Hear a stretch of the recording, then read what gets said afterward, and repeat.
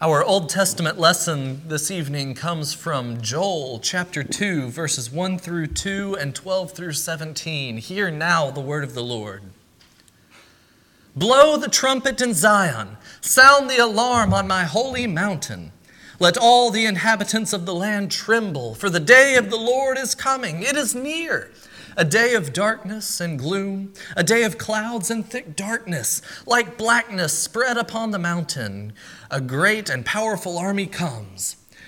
Their like has never been from old, nor will be again after them in ages to come. Yet even now, says the Lord, return to me with all your heart, with fasting, with weeping, and with mourning. Rend your hearts and not your clothes. Return to the Lord your God, for he is gracious and merciful, slow to anger and abounding in steadfast love, and relents from punishing. Who knows whether he will not turn and relent and leave a blessing behind him, a grain offering and a drink offering for the Lord your God. Blow the trumpet in Zion, sanctify a fast, call a solemn assembly, gather the people. Sanctify the congregation, assemble the aged, gather the children, even infants at the breast. Let the bridegroom leave his room and the bride her canopy. Between the vestibule and the altar, let the priests, the ministers of the Lord, weep. Let them say, spare your people, O Lord, and do not make your heritage a mockery, a byword among the nations. Why should it be said among the peoples, where is their God? This is the word of God for us, the people of God, and together we say, thanks be to God. Amen. Our New Testament lesson comes from 2 Corinthians chapter 5, verses 20, part B, through chapter 6, verse 10. Hear now the word of the Lord. We entreat you on behalf of Christ, be reconciled to God. For our sake he made him to be sin who knew no sin, so that in him we might become the righteousness of God.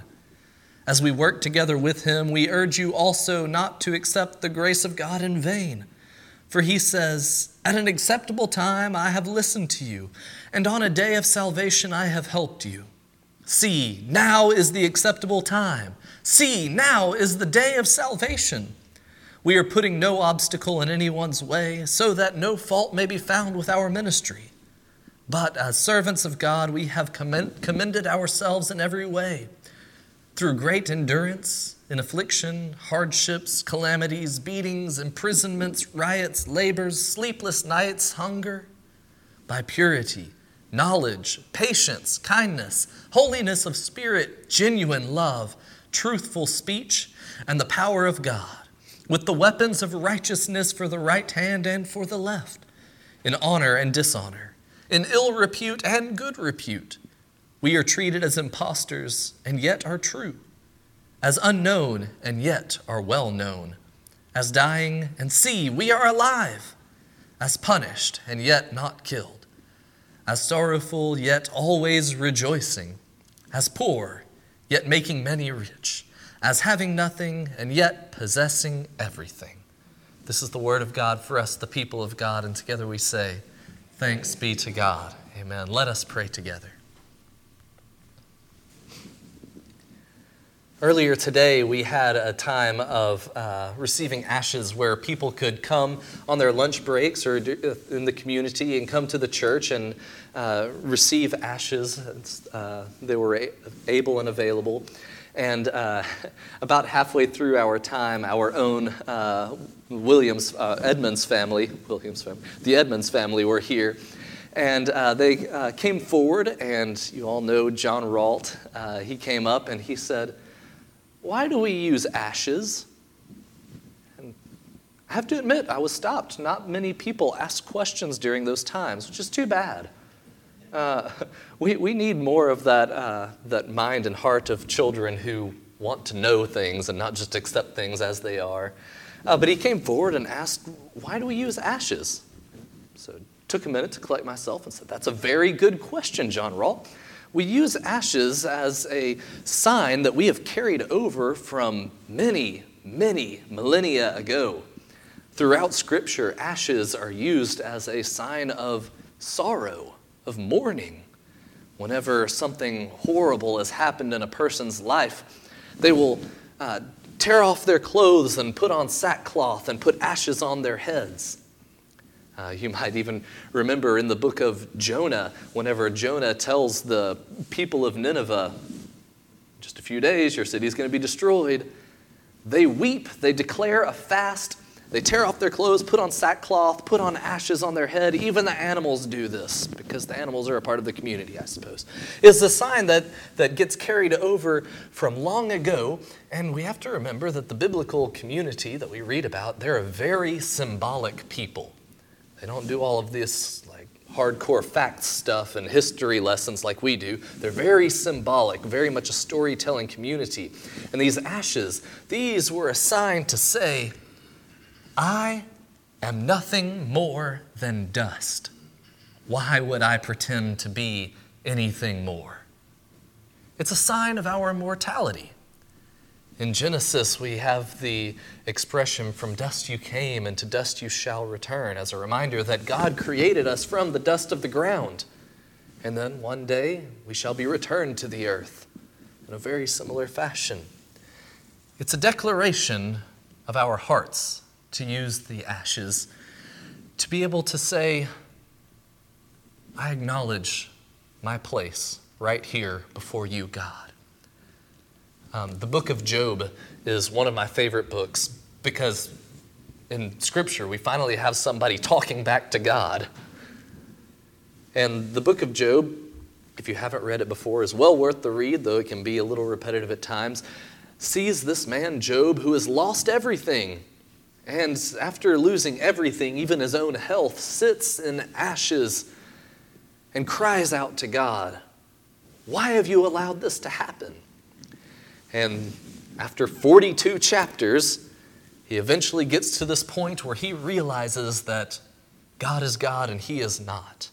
He is but a mortal. And so he says, Job chapter 42, and this is the very end of the book, verse 6, I repent in dust and ashes. It is a sign for us that this is who we are, nothing more than dust. Why would we pretend to be anything more? And Job uses this word, repent, which is a word we hear a lot in the Lenten season, repent. And it's a little bit of a churchy word, I'll admit that. We don't hear this word very often in our typical context, but it has a meaning that's very similar to things we do every day. It simply means to turn, to go another direction.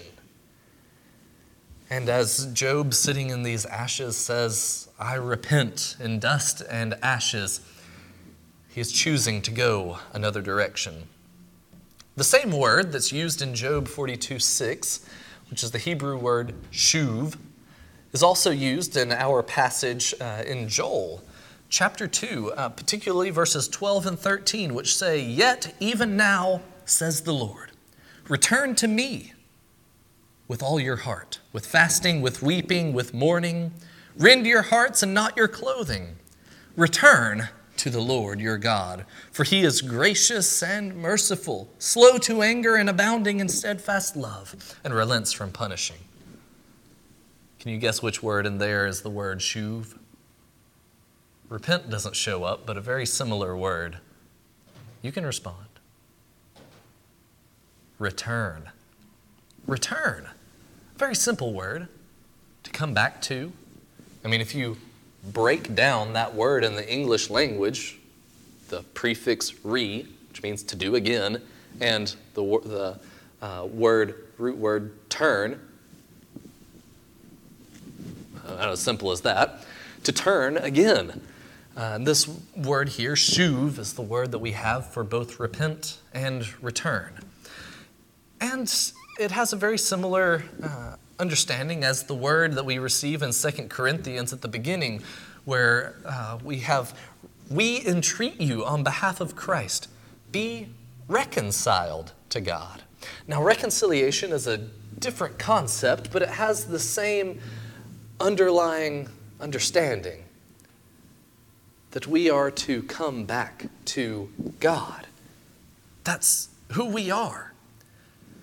While we have this tendency to go about in our own direction, to wander off over here and wander off over here, and oh, that hymn number 400, prone to wander, Lord, I feel it. We do have that tendency to wander, and yet all throughout Scripture, God, and through the prophets, and through Christ, we have this message: return, repent, turn back, stop going that direction. Whenever my wife and I were still dating, we went to a very strange random concert. And that's a very long story in and of itself. But before the concert even started up, we went on a little hike. It was an outdoor venue. We went on a little hike. And as we were hiking, we started to see these red flags pop up. And red flags should be a red flag, right? That should say, hold on now. And then there came a sign that said, turn back. And that's pretty odd to have on in this place. I don't know why they had this sign up there. But you could probably guess, Kristen and I, we ignored the red flags and that sign.